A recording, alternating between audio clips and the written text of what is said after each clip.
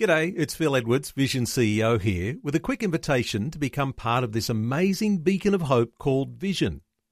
Together we can put our love into action to help people of all kinds build or rebuild their lives on the truth of God. Please consider the part you can play during our upcoming Visionathon appeal, remembering that it's your support that makes Vision possible, including this podcast.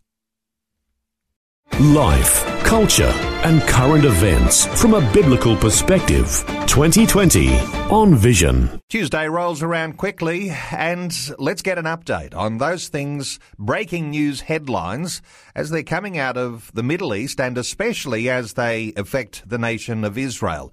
Ron Ross back with us today. Hello, Ron. Welcome back to 2020. Good morning, Neil.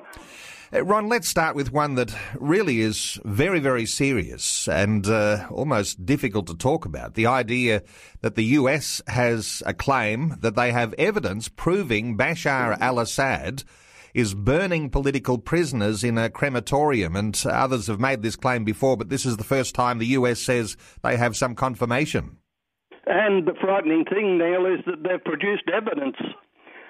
Syrian President Bashar Assad operates a crematorium in order to dispose of political prisoners, and they're executed not far out of Damascus.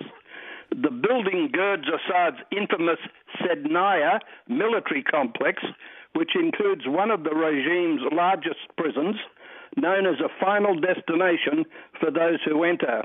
The US believes that roughly 50 prisoners are executed each day, and that thousands have been burned since the crematorium was first constructed.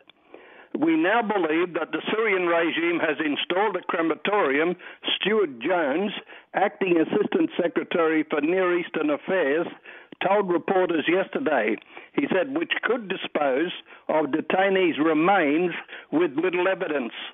Human rights groups believe between 60,000 and 110,000 civilians have been murdered by the Assad regime without cause or without charge, with up to 20,000 executed between 2011 and 2015.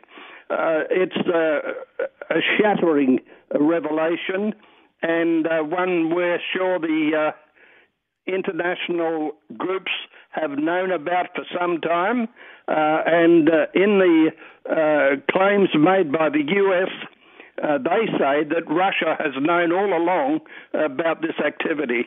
Certainly a very worrying development there in Syria. Ron, let's turn our attention to Israel. Tensions flared yesterday between a Trump team in Jerusalem and the representatives of Benjamin Netanyahu, and now the White House has issued a statement clarifying the situation. Yeah, as we know, President Trump will be in Jerusalem for the Independence Day celebrations next week.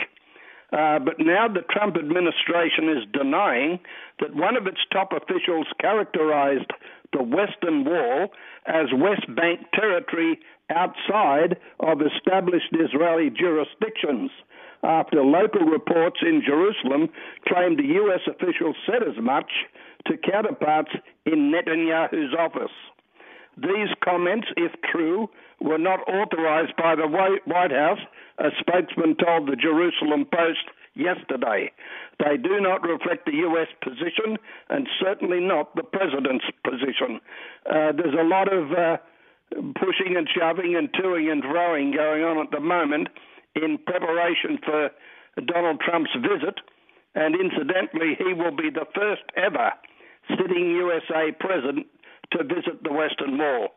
It's going to be a mind-blowing visit, I'm sure. Well, the visit is going to happen in Israel on Independence Day, May 23rd. That's next Tuesday. Yep. He's said to be reassessing his plan to move the U.S. Embassy to Jerusalem. And some concerns, Ron, whether such a move might actually hinder or help the Middle East peace process. Yeah, he's come a long way from being a candidate, hasn't he? A lot of U.S.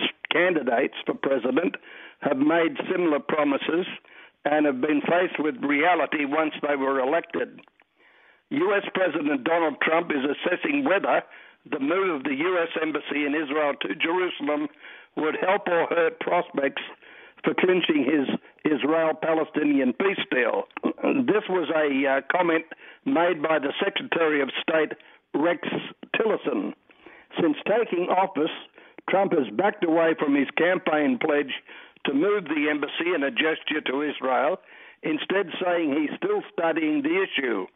But Tillerson linked Trump's deliberations directly to his aspirations for brokering Middle East peace.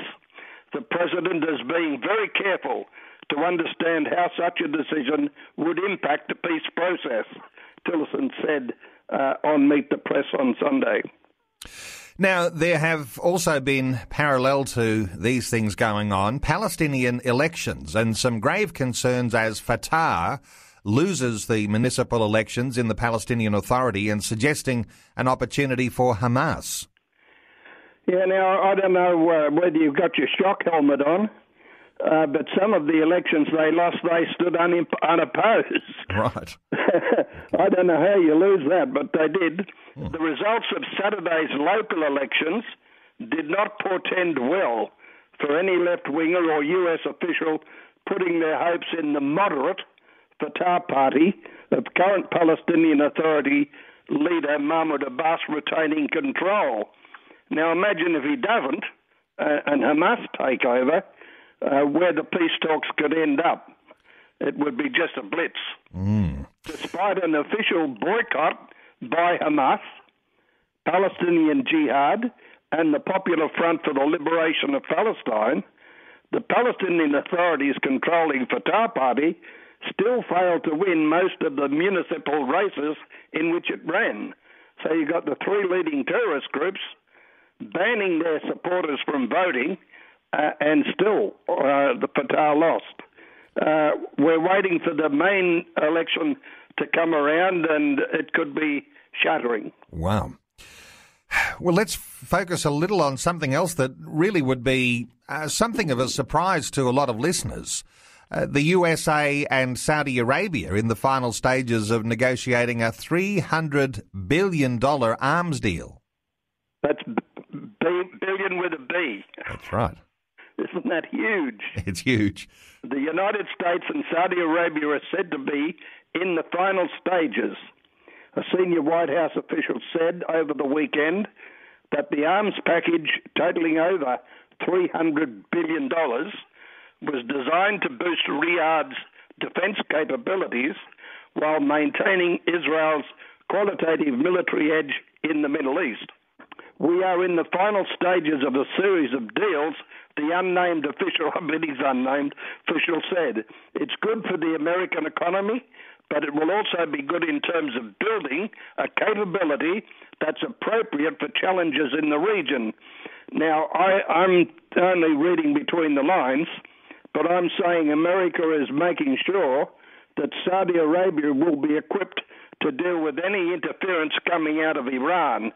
But it's mind-boggling to think that they could do a $300 billion deal and still say that in a military economy, Israel's still stronger. So just imagine what arsenal exists in Israel. Yes, it's worthy of letting your imagination run wild. It may be much bigger than any of us anticipate. Ron Ross, always so good getting your insights and breaking news. This is headlines as they're in the papers today of those stories that are breaking in Israel and in the Middle East. And Ron Ross, always appreciate your great update each Tuesday. And thanks so much for being with us again today on 2020. Great to be with you, Neil. Before you go, thanks for listening. There's lots more great audio on demand, or you can listen to us live at visionradio.org.au. And remember, Vision is listener supported. Your donation, large or small, will help us continue connecting faith to life for hundreds of thousands of people across Australia and around the world. Learn more or donate today at visionradio.org.au.